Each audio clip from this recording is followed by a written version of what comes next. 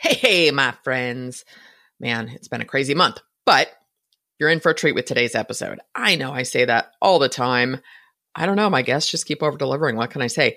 My guest today is Josh Spector, and he is the reason I really dove into newsletters as a viable form of marketing and audience building, list building, all of that.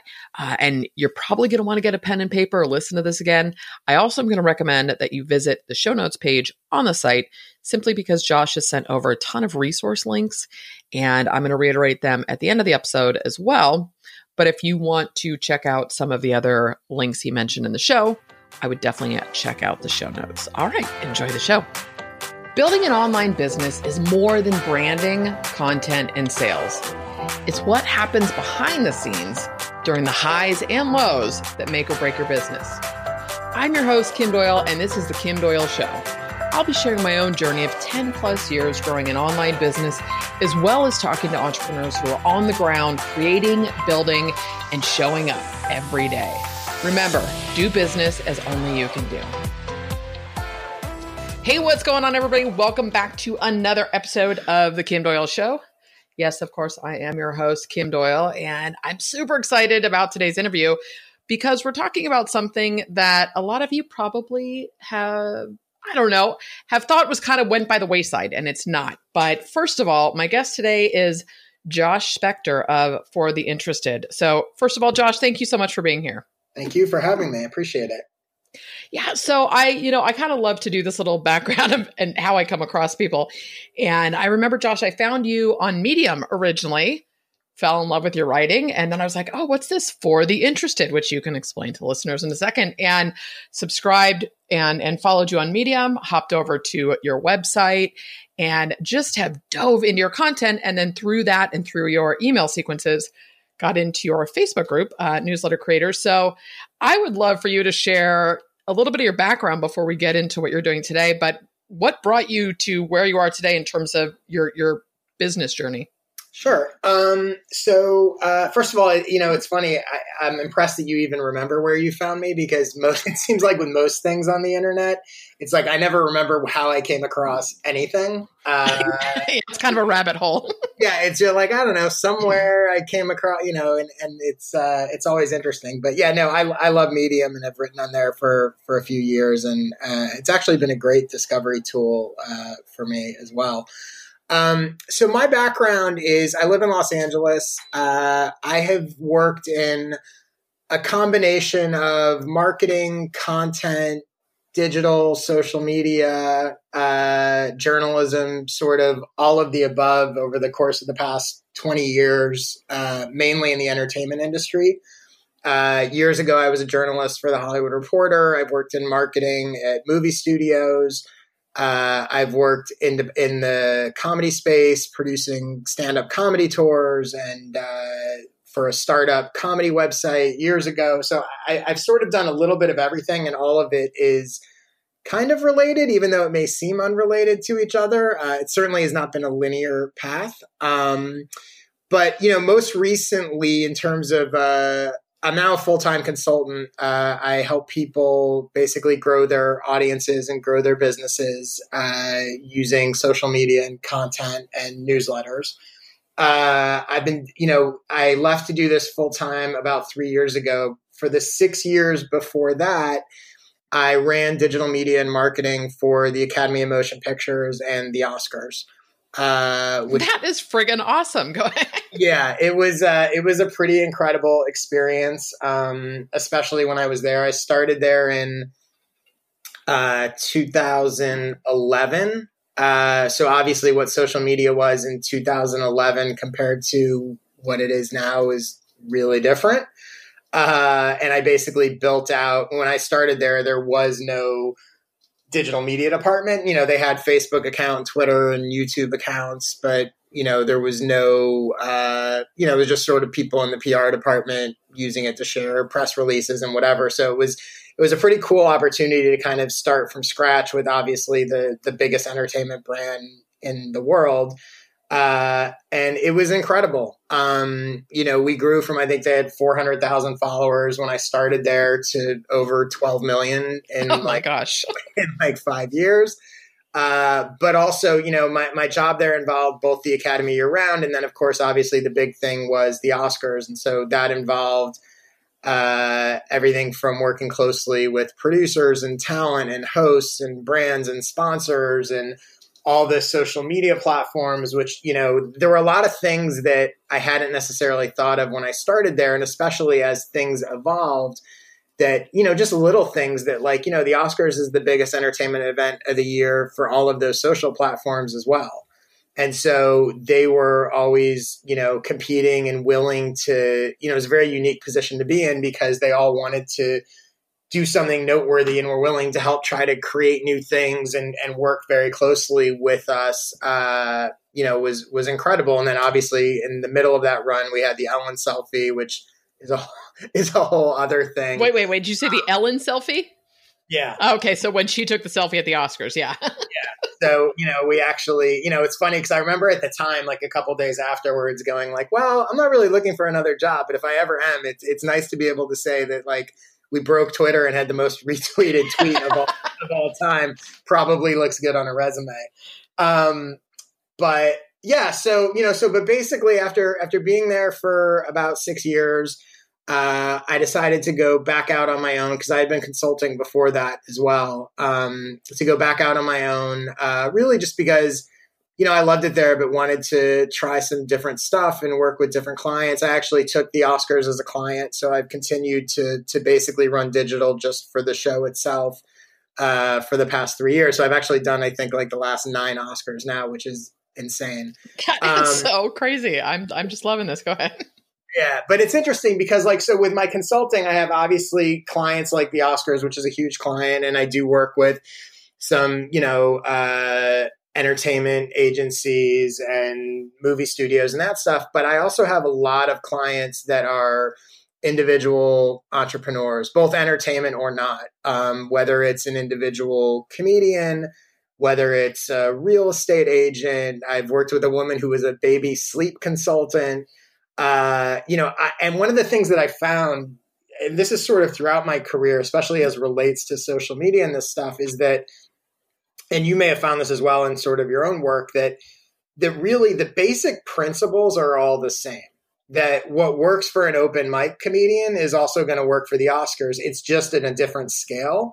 And I think for me, I really like working with that sort of wide array of clients. There are certainly advantages to working with huge clients, and then there's also advantages to working with solopreneurs or, smaller stuff. And I tend to be very hands-on, and that's how I learn a lot. It's been interesting sort of working at a big level where you see a lot of times people that are running digital media or social media, digital marketing, whatever, at studios and stuff like that, they've never actually set up a Facebook ad themselves.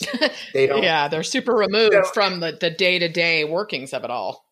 Right, which is understandable. But it was always interesting to me because I'm very much a practitioner of this stuff, and I do it for my own things as well, which we'll talk about for the interested in a second. But, I found it to be a huge competitive advantage. And I'm just a believer in that. I've never, even when I've had budgets and at the Academy, I could have hired agencies to help. I didn't. We built internally. I just always felt like we're going to, we're closer to it and we'll be better able to do it than just sort of outsourcing it. And, as a consultant too, I should add that, I'm much more focused on sort of high level strategy than I am day-to-day social media management. I sort of have a core belief that most people, when they hire consultants or agencies, they overpay for management and underpay for strategy. Totally. Typically when you hire a consultant or an agency, they'll tell you all about how they're going to post on your account so you don't have to, and they're going to post 5 times a week, and they're going to use these hashtags and X, Y, and Z. They talk a lot less about the actual content strategy and how any of that's going to lead to any actual results. And I believe that's the part that matters. So typically when I work with clients, it's not you're going to pay me every month forever. It's much more sort of project based, and I'm going to help you figure out a strategy that then either you're going to implement, or they may have an assistant, or, they may have somebody else sort of actually implementing it if they don't have the time or want to do it themselves. But to me, again, I don't think any of this stuff is hard when you have the strategy. I think coming up with the strategy is hard. Well, it is. And to your point, like and correct me if I'm wrong, but a lot of what I was understanding you're saying, it's where you're saying it kind of paralleled regardless of the industry. It's having that solid framework. And I go back to, I've really been digging into a lot of old copy and old fundamentals and best practices sort of with storytelling. And it's interesting because I have even picked up, I think Michael Haig, like Hollywood Story, right? So it's like getting into that because that's the stuff that people are really interested in. And I think when you have those fundamentals down, then you're able to craft the strategy based on the client's voice and what they want to accomplish with it, right? As opposed to, I mean, hey, we could all just create quote images and share them all day long, right? But it's not going to do anything. Yeah. And I think I agree with everything you said. And also, it's about at its core providing value. And I think that's where a lot of people go wrong because they're looking at these, especially sometimes small businesses and entrepreneurs and even big ones, like they're looking at like, how do I use this to provide value to me?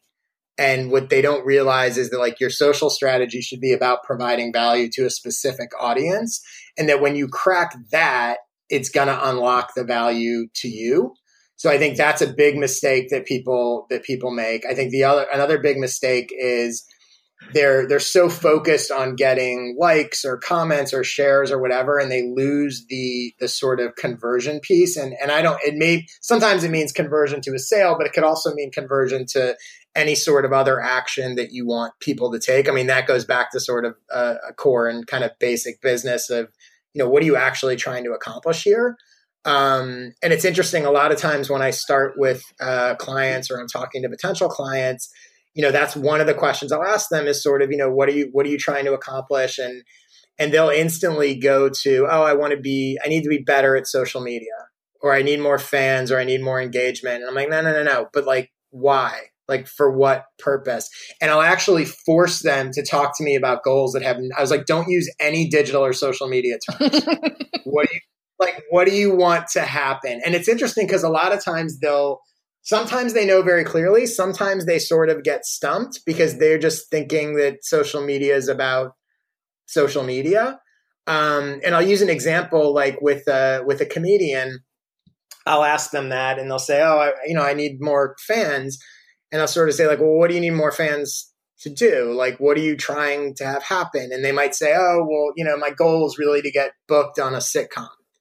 I'm like, okay, well, you don't actually need 10,000 random fans following you is not going to get you booked on a sitcom, but 50 casting directors following you. Yeah. Right. And so like the strategy you need is not more fans. You need these, again, if your goal is to get booked on a sitcom.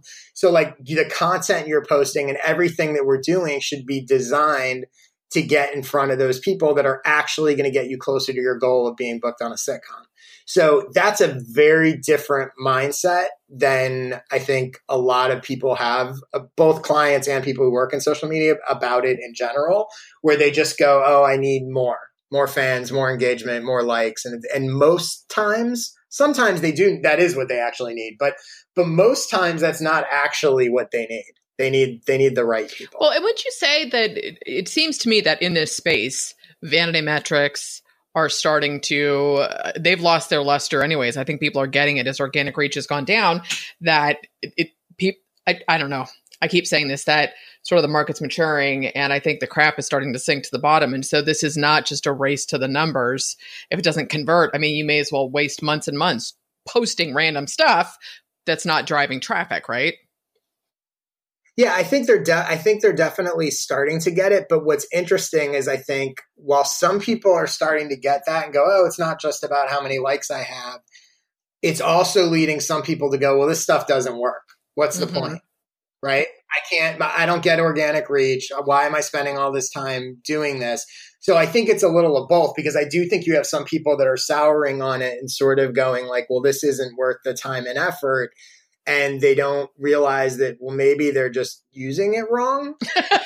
God forbid, self-awareness and responsibility. Right. It's like, that it's not, it's funny. You'll hear, and I did not coin this, like you'll hear other people say this as well, but like, you'll talk about Facebook ads and they'll go, Facebook ads don't work. And it's like, no, Facebook ads work.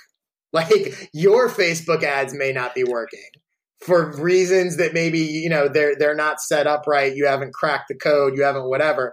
But you get these sort of broad brush generalizations of these things don't work. And it's just not true. You know, what's funny is I've got a content planner. We're running ads for it, right? It's a brand new brand. I've got my own brand, but I'm like, we're going to do this right. It's a physical product. We've got great profit margins.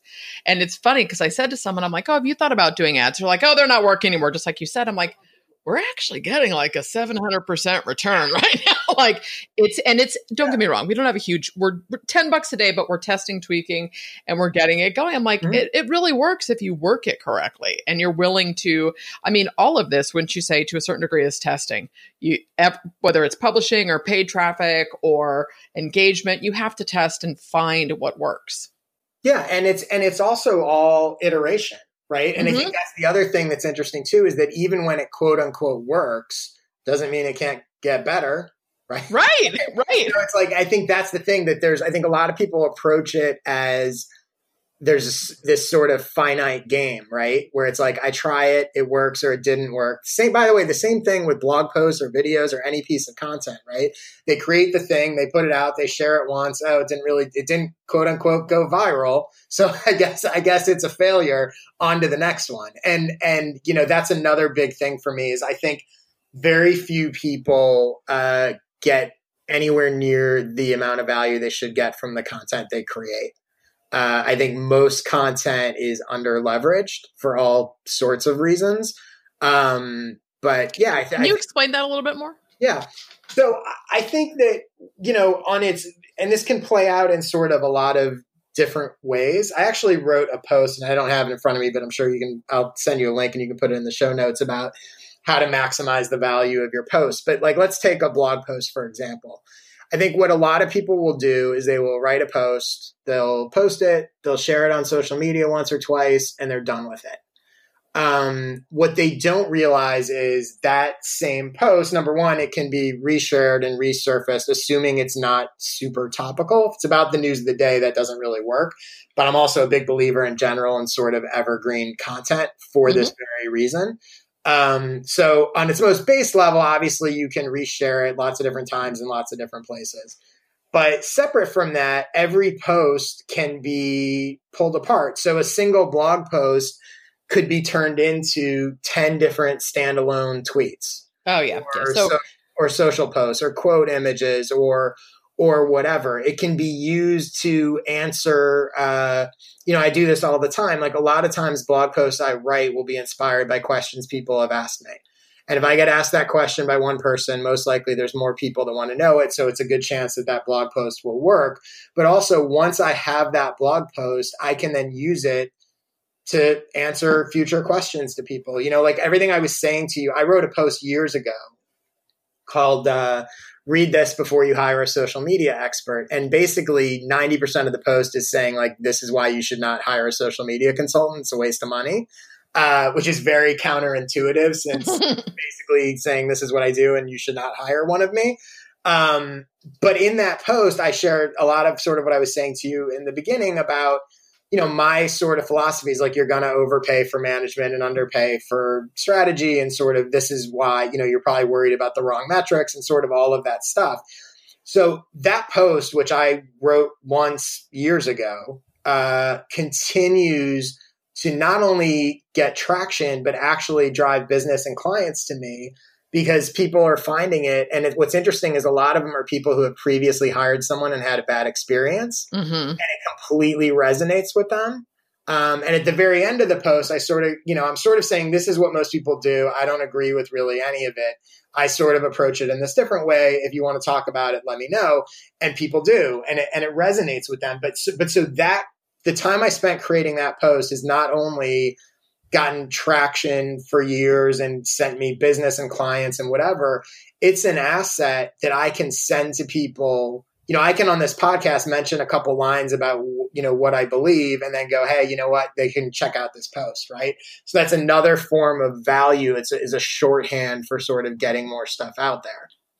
Yeah. It's interesting with the repurposing piece is, I don't know if you've seen it, and I've mentioned this before, where a lot of people are doing these, come and record 50 videos, and then you've got your content for the year. And there's sort of this twofold. Like I believe in batch. If you can batch process something, that's great. But for the most part, to me, that's much more self-serving than serving your audience, right? And solving a problem. And I'm not saying you can't do both necessarily.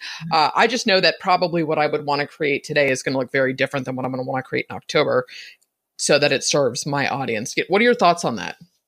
Yeah, I mean, I think there's truth to that. Obviously, it depends on sort of what the content is and what if you're writing a post about here's what you should do on Facebook today, the chances are that in October, the way Facebook changes so fast that it may not be as relevant. Mm-hmm. But so I think some of it depends on the content itself. The other thing that I think people forget about is, audiences are fluid, right? So I take my newsletter, for example. My subscribers now, a lot of them hopefully are still going to be there a year from now, or let's even say 3 months from now. A lot of them are still going to be there, but I'm also going to have a lot of new people. I have people. So if whatever your content sort of system is, if your audience is growing regularly, which ideally it is, there's always new people coming in. So the people that come in now, so when you talk about sort of serving your audience, which I'm audience first with everything. I'm all about serving my audience. Mm-hmm. So but I have new people coming in. So the new people that come in today, they have no idea. I've published 100, I think this week was my 157th issue of the newsletter. So it's weekly. So I've been doing it, for 157 weeks, basically, I've been publishing it. Each week I share 10 ideas in the newsletter. So you're talking about over 1,500 ideas that a person who comes into my audience today has never seen. There's a lot of value there. Tons. Yeah. And on top of that, my existing audience, so I regularly in the newsletter, like I include related links, and I do that specifically as a way to drive back into my archives. So actually when I share, and now I share, 5 ideas a week basically, but with a related one to each. So there's sort of 10. But so it's a way for me to sort of leverage that archives and resurface it. And what happens is, number one, a lot of my audience, even if they've been with me for a while, they probably missed some of those ideas the first time around. Even if they saw them, it may not have been relevant to them. So if it's something about starting a business, well, maybe they weren't starting a business 6 months ago and they are today, right? Mm-hmm. So they didn't click it then, but they might click it now. And even if they read it, a lot of times it's like either they forgot they read it because like we said in the beginning, like we all consume so much stuff. It's like nobody remembers what they've seen or where they saw it anyway. So the reminder can sort of be helpful to them. Or again, you may want to reread stuff. There was somebody, and I can't remember who it was, but I read a post somewhere that I thought was a really good analogy for this. And they talked about bands and music and concerts, or for that matter, even TV shows and movies. And this idea that people want to rewatch, that when you go to a concert, you want to hear them play the greatest hits, even if you've heard it a million times. Totally. Right. And I think if you think about your content in that way, like your audience is not, now again, if you're sharing the same thing every single day, like that's overdoing it. But if you're regularly creating content and sort of have an audience that's regularly growing, I think, I've never gotten pushback of why are you sharing this thing for the 8 millionth time? They'll just ignore it if they've already read it or don't care. Right? Yeah. You know what? I think I've been doing this about 11 years. Not once has somebody ever said, why are you sharing this again? Yeah. And it seems obvious, and I'm sure you do it as well, but I'm amazed when I talk to people at how rarely they reshare, repurpose stuff.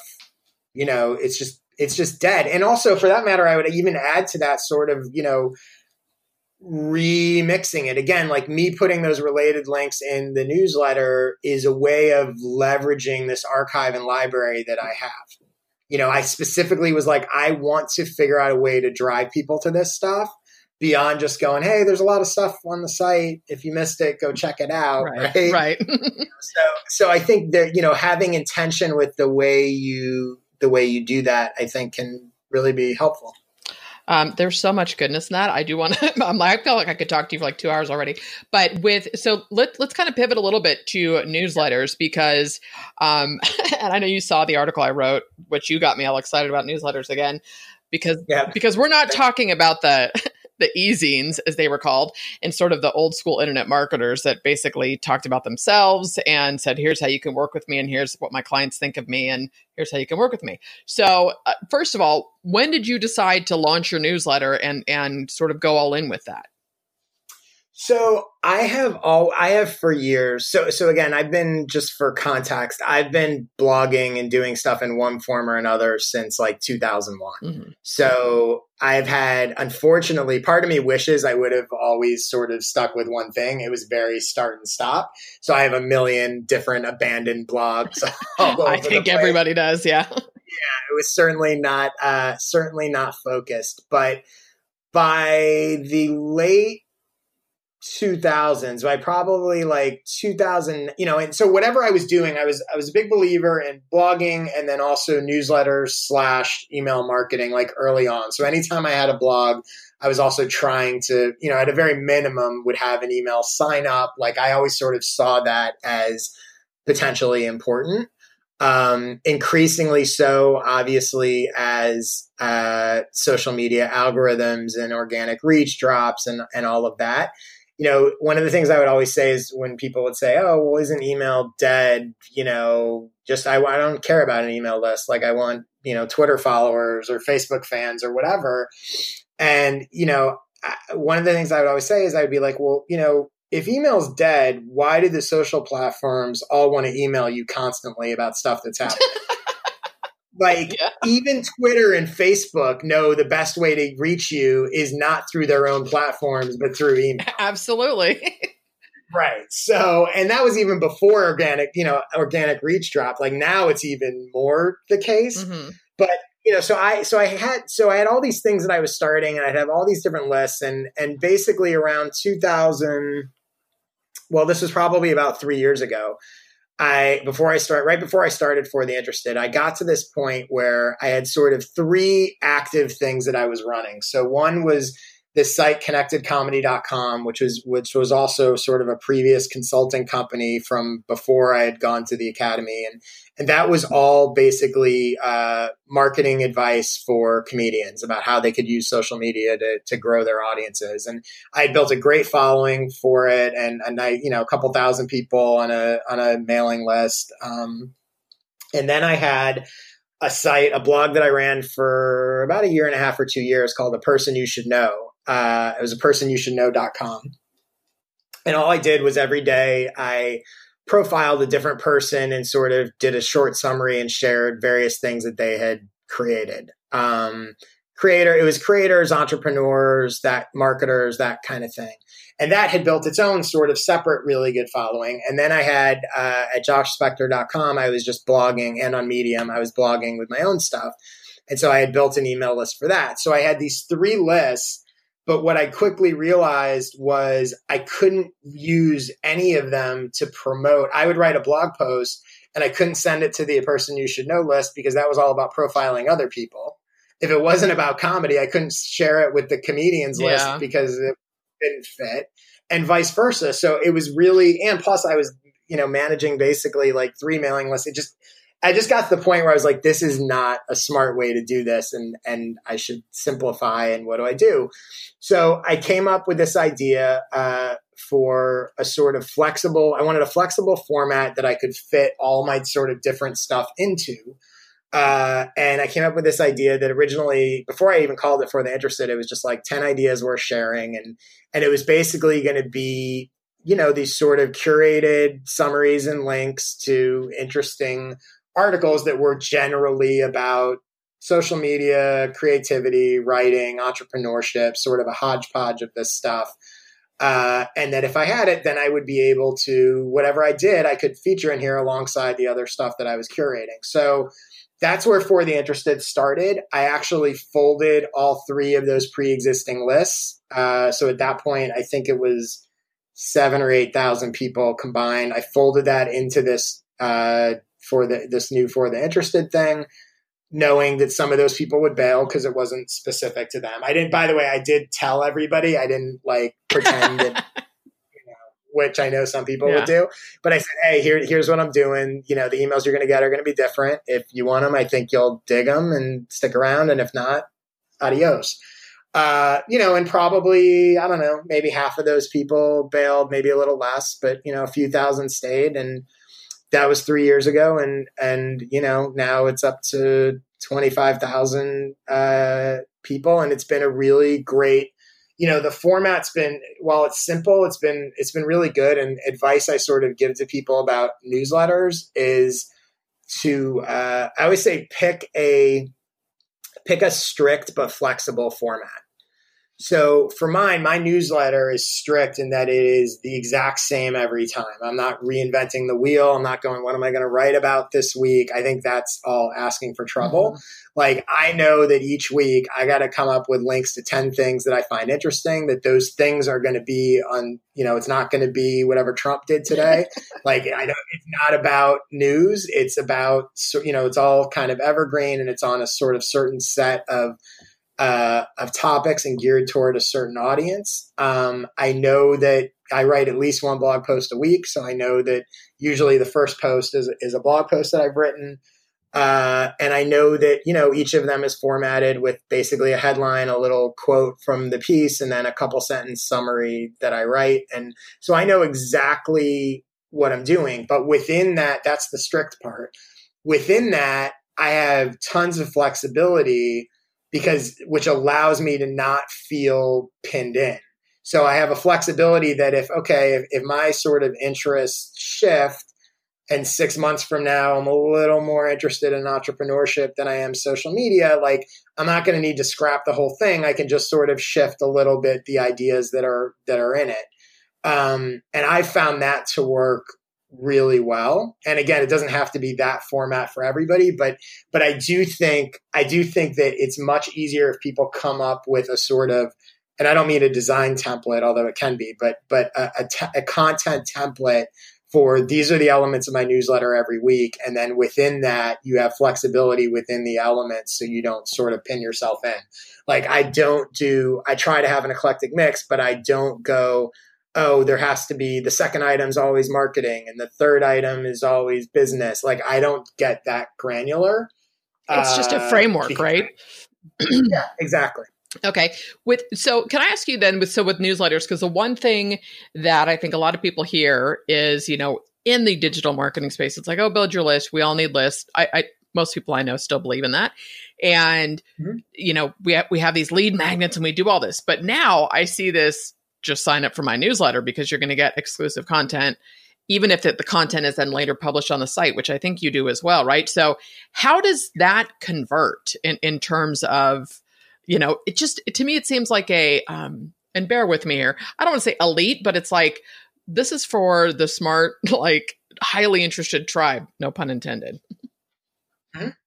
Yeah. So I think that there's two, it's interesting. We probably should kind of define the term a little bit, because I think you hear newsletter and it means a lot of different things to a lot of different people.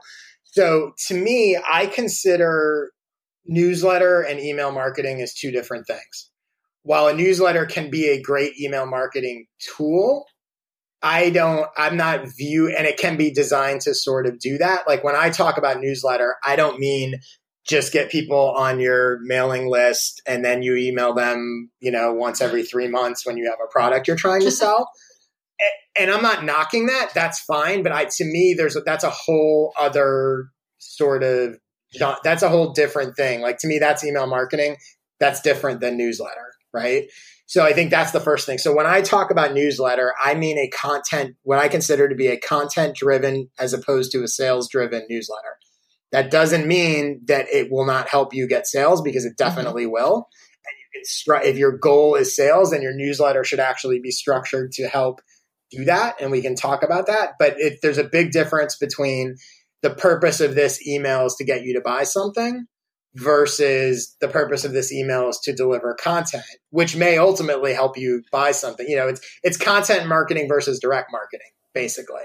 So I think so when I talk about newsletters, I talk about that. And for the interested, I do not, it's not designed for me really to directly promote my services. I very rarely even talk about what I do in it. I don't have a promo in it saying hire me or any of that. That said, I do believe that building an audience and having people connect to you by its very nature is an asset that ultimately leads to and creates opportunities of all sorts. So while I'm not directly using it to promote and sell my services, by default, it winds up doing that. And what I have done a couple of things to sort of make it slightly more direct. So the one thing that I do that I added maybe a year or so ago, which actually has been really good, is I set up an autoresponder that goes to people basically a month after they've subscribed. So they've subscribed to this newsletter, they've stuck around, they've gotten 4 issues of it probably, and then they will get an autoresponder. And I think the subject line is actually, and I highly recommend this subject line, by the way. I was very proud of it. The subject line is the thing I don't talk about in the newsletter. And that is a direct, hey, you've been reading the newsletter, you stuck around, thanks, I'm glad you like it. You probably don't realize this because I don't talk about it much in the newsletter, but I also do consulting and help people grow audiences and businesses, blah, blah, blah, blah, blah. Here's a couple examples of clients I've worked with. Here, you can go to my website to sort of learn more. If you ever want to talk about it, let me know. And that has actually, that's as close as I get to using the newsletter for sort of a direct sales pitch. That said, if, I'm working on a course to help people grow their newsletters. I will, when that goes up, I will definitely mention it in the newsletter. I'm not saying I won't ever use it to promote anything, like that would be foolish. I will, again, that's part of the value of having an audience, but it's not, the purpose of the newsletter is certainly not sales. Although I do recommend, like I said, that has worked really well, that sort of autoresponder to people that at that point have already sort of bought in that this is a newsletter, and I've built some, some trust and probably earned some of their respect and interest at that point. And it was a way I added it because I realized, well, it is kind of foolish. Like even if I'm not selling all the time, I do at least want these people to know what I do in case they're looking for help with that. So that's why I added that. It's worked. Well, I would think too that people that it's funny you say that because I opted in a long time ago, and I'm sure I obviously got that email, but I do like your newsletter is one of those things that I can sit down on Saturday morning with coffee and just get lost for 2 hours with the links, and I click through and I read it and whatnot. So there is that piece. And what I was hearing a little bit is it kind of reminds me of podcasting, because podcasting, I mean, you can definitely make an offer, but for me, it was more of I wanted to have fun, but it's a great relationship builder, and it's intimate in the sense. So I would think the newsletter too, that the caliber, which is another question I was going to have, is the quality of subscribers you end up with on a newsletter that stick around are much more likely to buy from you. I would think you've provided so much value that when you do make an offer, they're probably waiting for you to make an offer. Yeah. And they, what's interesting, and this is one of the other pieces of advice that I give to people is, and it's funny that thank you, first of all, for saying that. But I feel like my readers really, and again, just like with the podcast, I'm sure you found this, they really feel like they know me.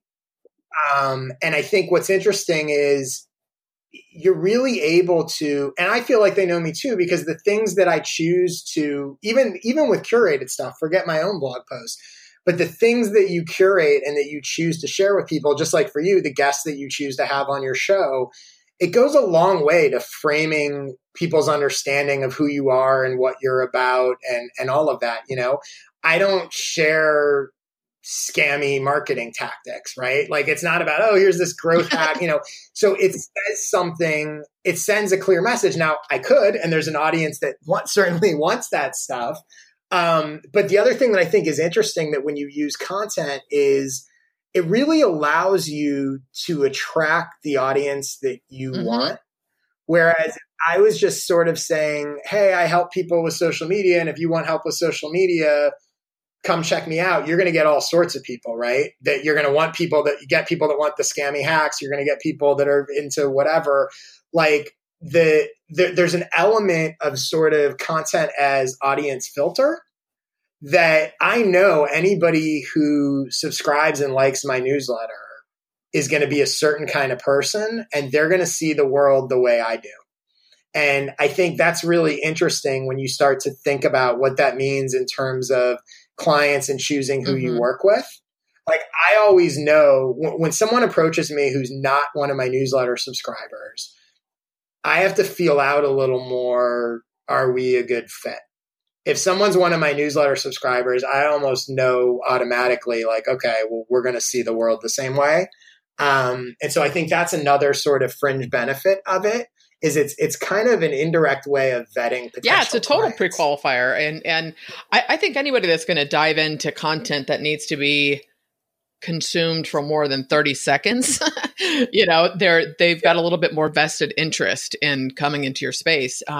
So, in terms of marketing your newsletter, what are you doing to grow that? I mean, you've got a big list. Obviously, you publish a lot of content, and I know that social media and whatnot.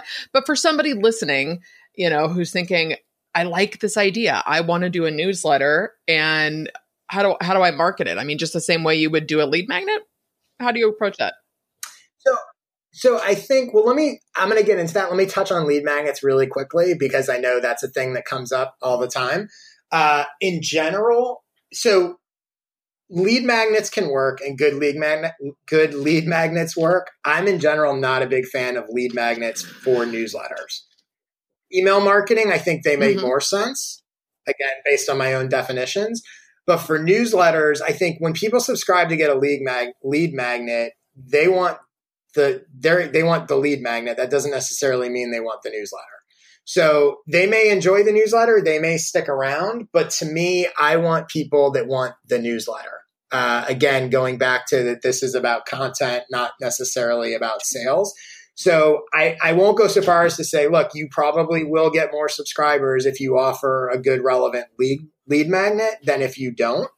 But personally, I think you'll get a higher quality subscriber if they're saying, I'm giving you my email address because I want your newsletter, not because I want your, free 10-step guide to do whatever. What I would much rather do in terms of using a lead magnet as relates to growing a newsletter is I would not hold it back and demand an email for it. I would publish the lead magnet as regular free content to attract people, and then plug the newsletter. Oh, there you go. I think that is, if you have a great lead magnet, then again, I think you can use it and within that post or within that thing say, hey, if you're interested in more about this, I talk about it every week in my newsletter. So marketing. So I have grown my audience in a few different ways. So number one is I definitely think writing original blog posts, posting them on Medium has helped me reach an audience that I might not otherwise reach. Original content certainly helps. If you're just curating, a little trickier, although it certainly can still work. But original blog posts have definitely brought in a lot of people for me.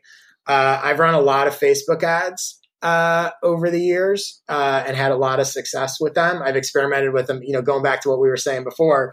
They don't all work. I've tried and iterated with a million different things, but I have managed to figure some out that worked really well. Again, results will vary wildly based on what you're doing and what you're targeting. But, I would say I've gotten and also what's going on with just in general Facebook and how much competition there is and all of that. I would say I've gotten subscribers for as low as 50 cents a subscriber. But I would say consistently could probably get them around $1 a subscriber. So now again, and that's getting qualified people who they don't all stick around, but most of them stick around. Facebook ads definitely I found very effective. I've experimented with Twitter ads and some of the other stuff. I've just found them to be way more expensive than Facebook in general. One note I would have about if you're going to do Facebook ads for a newsletter, I think what I have found works best is actually promoting a piece of content that plugs the newsletter within it, as opposed to running ads that just plug the newsletter. If you run an ad and say, oh, subscribe. If I were to run an ad and say, subscribe to the For the Interested newsletter, I don't care what my targeting is. If people don't know what that is, they're not subscribing. And can I just jump in? Because I've talked to a handful of real content marketing people, and the same thing is that I think it's cheaper, right, to run an ad to content, because Facebook's seeing it and saying, oh, you're providing value. Now, for our planner, it's crazy. I mean, it's not a high ticket item. We're literally just going to a long content filled sales page, but it's not a high price point. But I think for lead gen, I agree with you. It's drive the traffic to a really good piece of content. And then the newsletter is embedded in there, right, to opt in. Yeah. And I think the other thing there's a couple other benefits of content as well. So the first one is, not only is the ad going to perform better, but when you drive people to content, you're going to get all sorts of organic sharing if the content is good that you will not get with a straight newsletter ad. So that makes a huge difference, because you're not paying for any of that, right? So even if I had an ad that was going just promoting the newsletter, let's say I just drove to the sign up page, and even if it worked well, right? Let's say I was converting people for whatever, 50 cents per person. It's like, oh, this is great, but there's not going to be any organic sharing of that, right? So if I'm running to a piece of content where, let's say, I'm also getting people for 50 cents a person, but 1 out of 3 people who hit it then share it, I'm going to get 33% more subscribers for the exact same and money. Organic traffic, which Google's going to go, hey, this is pretty cool. Yep. People like this content. Yeah, exactly. So I think that's a big part of it. The other thing about content, and just so you know, so the ad that has worked the best for me over the years, it's not even about that I will just promote the newsletter itself. I will promote literally like an individual blog post. So I had written a post. It was really short. It's actually, I think it might even be like the top post in the writing tag on Medium at this point. Like, it's done, which is so weird, because I think it's sort of like a throwaway post. It's really short, but people seem to love it. It's called like the 2 minutes it takes to read this will improve your writing forever. And it's literally like 5 or 6 just simple, like, delete the word that from all or of your just sentences. That's one I need to delete. Right. I mean, it's very actionable and useful. So I understand why people like it, and it's very quick and short and whatever, but in no way did I expect that post to do what it's done. But so the ad that's worked best for me was an ad promoting that post, which is actionable, useful, whatever, short. That's the other thing. So when you plug a newsletter in it, like in a blog post, like if you have a post that's a 10-minute read and you just bury your plug for the newsletter at the bottom of it, like, it's probably not going to convert that well. So I would recommend using a short content post, or if it's longer, incorporating the plug into the first couple paragraphs. That can work well as well. But also what happens is when you promote a piece of content, you're able to really get specific with the targeting. Whereas if I'm just promoting the general newsletter, it's like, I don't know, do I target entrepreneur? I mean, you've read my newsletter. Like, there's a million different types of people that it could appeal to. But with a post about writing, I was able to target bloggers and writers and get really specific. And I would do sometimes I would do alternate versions. For example, let's say I had a post about social media tips, I would promote, and maybe it was sort of a general social media tips post, but I would promote it to comedians. Literally in the ad would be like, hey, comedians, here's some tips on how to use social media to grow your fan base. And then I'd promote a separate one to filmmakers saying, hey, filmmakers, here's some tips on how to use social media. So while it was a general post, the ads would get very specific. That's super smart. And match the targeting and actually reference them in the ads. So like, and again, I have no idea I know about your content planner. I have no idea what you're doing with your ads for your content planner. But here's my free unsolicited recommendation would be experiment with targeting specific people that you can mention in the ad itself for the content planner. So if maybe you're targeting moms who are bloggers, making this up, but that ad would go, hey, mom bloggers, need a content planner to help you, blah, blah, blah, blah, blah, blah, blah. Right. And then you're targeting, I don't know, marketers, or let's say community managers. Hey, community managers.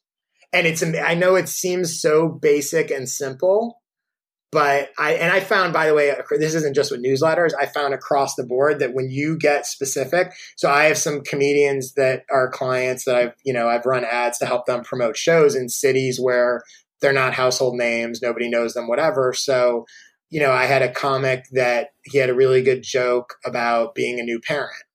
So we would take that video and we would target new parents, and the ad would literally say like, hey, new parents, blah, blah, blah, blah, blah, blah, blah. He had a joke about being in the military. We would target people in the military. Hey, veterans. It seems so obvious as you're explaining all this.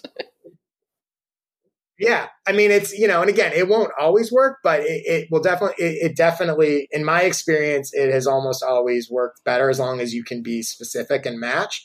By the way, that also, you can't always necessarily do this with the post, but it also extends to the image that you show. So, for example, I had somebody who this was a good one. So I had somebody who was wanting to promote a mastermind, and it was a local mastermind. And he sent me an image to use that was of him and the other guy for their mastermind. And the mastermind, the location was at like a local like shopping center or, office complex that sort of everybody knew. And I said, no, we shouldn't use this photo of you. We should use a photo of the office complex that everybody knows, because we're targeting people in your local area, and they're going to stop. They see that image. They assume it's relevant to them. They see an image of you two guys. Right. They don't know who you are. Right. And it's the exact same thing. So using those images.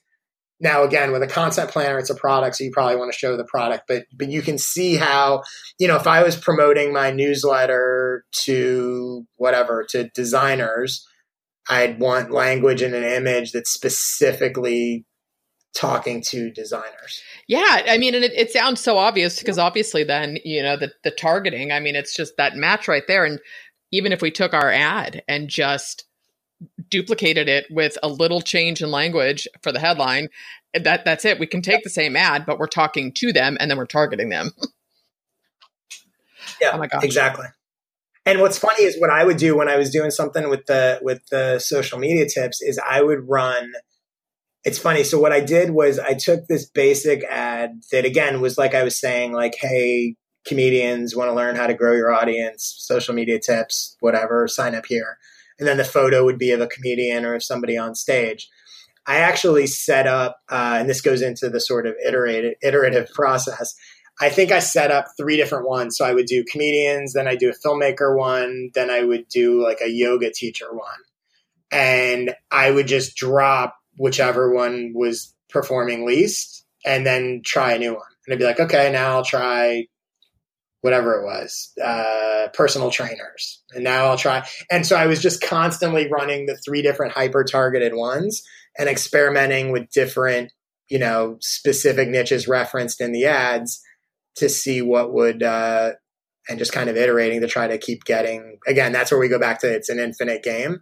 Like there is no end point. Like you're always sort of wondering like, oh, maybe there's another niche that could be better. Well, there's some when it comes to ads. I mean, you can go 100 ways sideways. Yeah. It's like, and then you don't want to touch the ad that's working, so you want to make another one and test it. And we're doing the same thing. And I'm like, God, maybe because we have a digital version, but we don't offer it till the exit. I'm like, maybe, and it sells so much. I'm like, maybe we should just run an ad for that. And it's like, or do we add it to the sales page? That's like 2 or 3 more ads just with that one little change. I think the big thing is the mindset. Once you put yourself in the mindset that your ad's talking to one specific person, and, we do that in terms of, we think about that in terms of the targeting, but I think a lot of times people overlook it in terms of the ad. That if you go, if I know exactly who I'm talking to, then I can reference that in the ad, and it's gonna feel, of course it's gonna absolutely. connect. I mean, it's not this generic, okay, I'm hitting all social media, like you're saying, Yeah, doesn't mean they're gonna buy, but it will absolutely. certainly And help. Because what's interesting about it is, in their mind, like, so just using that example, like for your planner, when the person who's a mom blogger and just sees the ad of like, oh, check out this content planner, in their own mind, they may make up stories or assume it's not really for them. They may go, oh, I'm not a pro, or, whatever stories they're telling themselves. But when you go, hey, hey, mom blogger, and you're speaking exactly to their stuff, they just assume like, oh, this is for me. Like, it removes the sort of wiggle room for them. And this sounds devious, but basically, like, you're controlling their narrative as opposed to allowing them to control it. And what's interesting is, in their mind, and this is especially true if they're not your existing current audience who already knows a lot about you and what the content planner and what you're doing. If it's somebody who's sort of cold, in their mind, oh my God, there's a content planner for mom blogs. Absolutely. What's funny is I'm literally reading this book, Josh, called Hack the Buyer Brain, where she was talking about the two parts of the brain, where we've got one on autopilot and one that will take over and do the focus piece. But it's sort of that hearing your name or hearing something that relates to you, that's the autopilot. And so all of a sudden there's like this automatic trust piece that's happening just by seeing that. God, Josh, I feel like I could talk to you all day. I wanted to ask you one other question, because I think people's asked this in the Facebook group. Oh, and by the way, your Facebook group is Newsletter Creators, yes? Okay, I want to make sure. I'm like, please tell me to not botch that. I will link to that in the show notes. And then, but a lot of people are asking like, oh, well, what are you using for a newsletter? Aren't you just using your email service provider and then you share? Do you post all of the newsletters on your site after it's been published? Yeah, so I do. I use Aweber as my mailing list provider. Obviously, there's a million different ones. I've used Aweber for years. I've never had a problem. I have used, in work with clients and stuff, I've used MailChimp. I don't love MailChimp personally. It's fine, I guess. I'm not a huge fan of it. But ultimately, I think people can get bogged down in the tools. Any of them are really fine. So what I do is I actually have a post about this you can link, called How I Write My Newsletter. But what I do is I write the newsletter, I send it through Aweber. I also post the full newsletter on Medium, and I post the full newsletter on fortheinterested.com. And the other thing that I do, and again, this also goes into sort of what I view as a sort of added benefit of the format I've chosen for the newsletter. So in addition to this might be terrible for SEO, but I'm not a big SEO guy, so whatever. I besides posting the full newsletter on my website, I post each of the individual ideas. So each of those 10 ideas as individual posts on the website. And the reason that I do that is it makes for a much better the site basically exists to be a searchable archive. I don't really care about traffic, although it does get traffic and that's great. But really its purpose is, okay, wow, so now there's 1,500 ideas on there. And if you go into the search and type in social media, you're going to get all this stuff. And by doing them individually, your top results are going to be the individual ideas that are about social media, which is way more valuable than if I just had the full newsletters on there. You'd have to really sort of hunt and search for where is it. So that's why I like sort of posting each individual. Do you expand on each individual piece for the individual ones? Do you go a little deeper? No, not really. At this point, I really just it's really just a copy and paste. Well, even for the thing. Go ahead. Which, by the way, I was just going to say, the other thing I would say, going back into the sort of repurposing of content, I'm also a proponent of a modular format for newsletters, because the other thing it lets you do is you can, depending, and I've done this with some clients, it all sort of depends on your time and effort and goals and all of that. But the newsletter can actually become the engine of your entire social media content strategy. So I don't do this personally, although I've done it for some clients. And if I wanted to, my newsletter could be the newsletter, and I could pull apart each of those 10 things, and each of those could become individual. That could give me 10 social media posts a week just by cutting and pasting them as standalone. Well, yeah. posts. And if you look at it this way, sorry, I'm jumping in, but you take that, it's like, okay, 10 social media posts, but even then Pinterest, which is a search engine, you could make 3 images, put them on different boards and it can get really like monster web out there. Yeah. But I think what's interesting process wise though, is I think a lot of times what most people seem to do is think of their newsletter as sort of the end piece. Like I write my content, I put it on wherever I'm going to put it on, and then I share it in the newsletter. And what I think, especially for people that are maybe starting out or this, like they don't like social media is not necessarily a huge priority and they're trying to figure it out, that I actually think it can be really helpful for them to figure out the newsletter first. And you go, hey, like I've had clients where I would say, okay, look, here's, part of what we wind up doing is, we figure out a format for their newsletter. So let's say maybe it's like a mini version of what mine is, right? So they're like, you're going to each month, each week or whatever, you're going to write a 2-paragraph thing that answers a question your clients always have. And then you're going to share 4 links to different curated stuff on this topic, right? And now you're going to take each of those, you're going to send the newsletter, and then you're going to take each of those 5 things and post them as, once a day, your 5 days worth of social media posts, and you're done. But I think what's helpful for some people I found is it's sort of easier for them to wrap their head around, like, oh, I just have to fill in the blanks in this and then I can pull from that. Yeah. Versus what's my social strategy? What's my whatever. And for that matter, they can just give it to an assistant or an intern or somebody and say, hey, take my newsletter each week and put it on my social channels, and they're sort of done with it. So I think that's another, I sort of like the idea that, again, some of it's semantics, but the idea that you're sort of, the newsletter becomes kind of the engine for your social as opposed to the other way around. It's a framework for everything. And not to mention, the fact that you're publishing on your site, you're publishing on Medium, which I think some people have opinions about that one way or the other. I like Medium. I'm a paid subscriber. So God, Josh, this is fantastic. I feel like I could talk to you all day. So when is any tips or hints on when the course is coming out? The course is coming out when I finish it. Hopefully, because I'm also building a new site and all that fun stuff. Hopefully it'll be out within the next 2 months. I'd say a month, but I'll give myself 2 months. I'm really excited about it. It's specifically about how to grow your newsletter. It will help people who are just starting out, but it's really a little more geared towards people that have a newsletter. And one of the things that I've realized is, both through helping clients and myself, that really everybody with a newsletter wants it to quote unquote grow.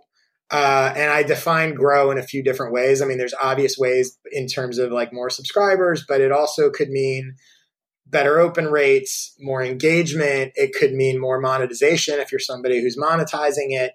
It could be growing the amount of opportunities that it draws to you if you're in a sort of services business. It could be increased product sales. Like I think that there's that word grow can mean a lot of different things.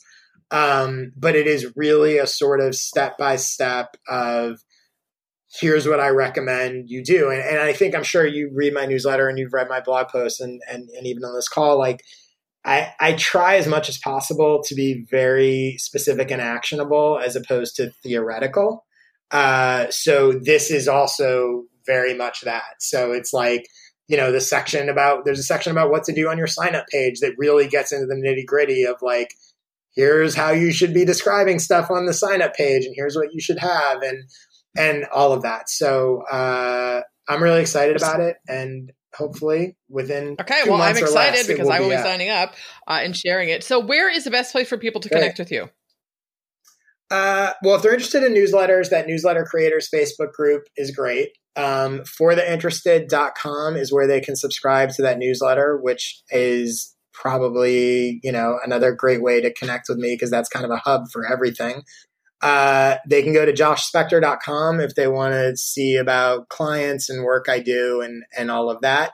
They're also welcome to email me, josh@joshspector.com, to ask questions. I'm happy to answer them, to just tell me to send them a reminder when the newsletter course comes out or anything else. I'm pretty open and available. And, I would say along those lines, one of the things that we didn't talk about with newsletters is I am a huge believer in the importance of replying to everybody. It is amazing. And I know it sounds obvious. It is amazing how many people are frustrated that their audience won't grow while simultaneously ignoring their existing audience. Yeah. It's like, don't worry about it's that love the one you're with. You got people who are here right now.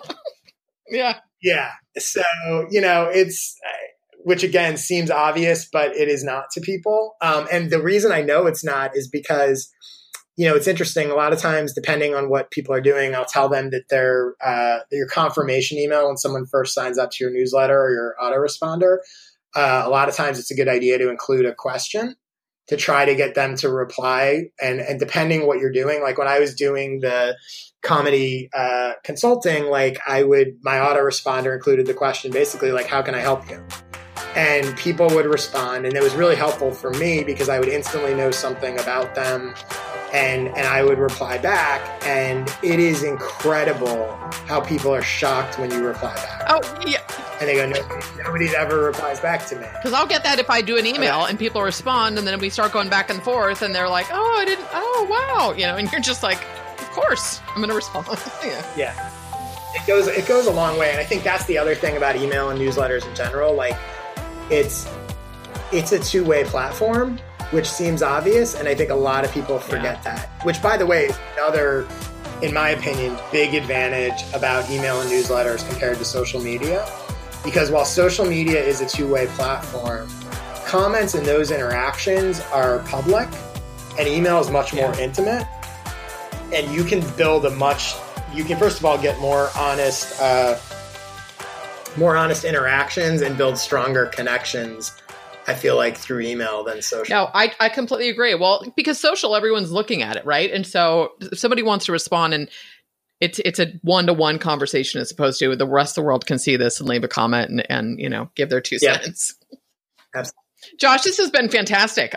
You are just a gem and a wealth of knowledge, and I'm so happy that I stumbled upon you. I am as well. And thanks for asking me to do this. It's fun.